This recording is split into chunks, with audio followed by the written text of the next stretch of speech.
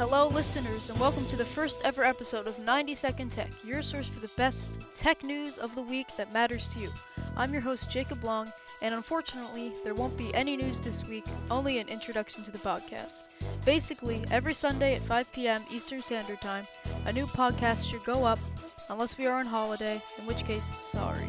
On this podcast, we will deliver to you the news that matters. On this podcast, there will not be any headlines about how Elon Musk called somebody a mean name, but the headlines that will be on here may include news such as, but news not limited to, iPhone 11 leaked after found in corner of subway bathroom stall, or Apple sues yet another repair shop for trying to do what Apple can't. Well, I hope that gives you the general idea of the podcast, so I'll see you all next week. Tune in at 5 p.m. Eastern Standard Time next Sunday, or for all of you in the Pacific Time Zone, that'll be, if I'm not mistaken, 2 p.m. I believe.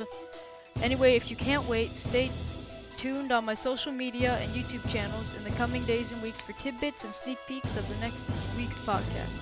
Links will be down below.